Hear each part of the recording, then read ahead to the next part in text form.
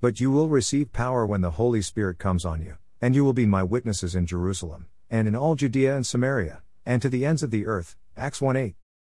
Love had reached Jesus' disciples. Love had changed them. Now, they would take the love of Jesus with them. Now, they would share the love of Jesus with many people. Now, they would see the world being changed by the love of Jesus. What do we learn from the book of Acts? We learn about the love of Jesus, reaching out through his first disciples. We learn that the gospel of Jesus Christ is the power of God for the salvation of everyone who believes, Romans 1:16.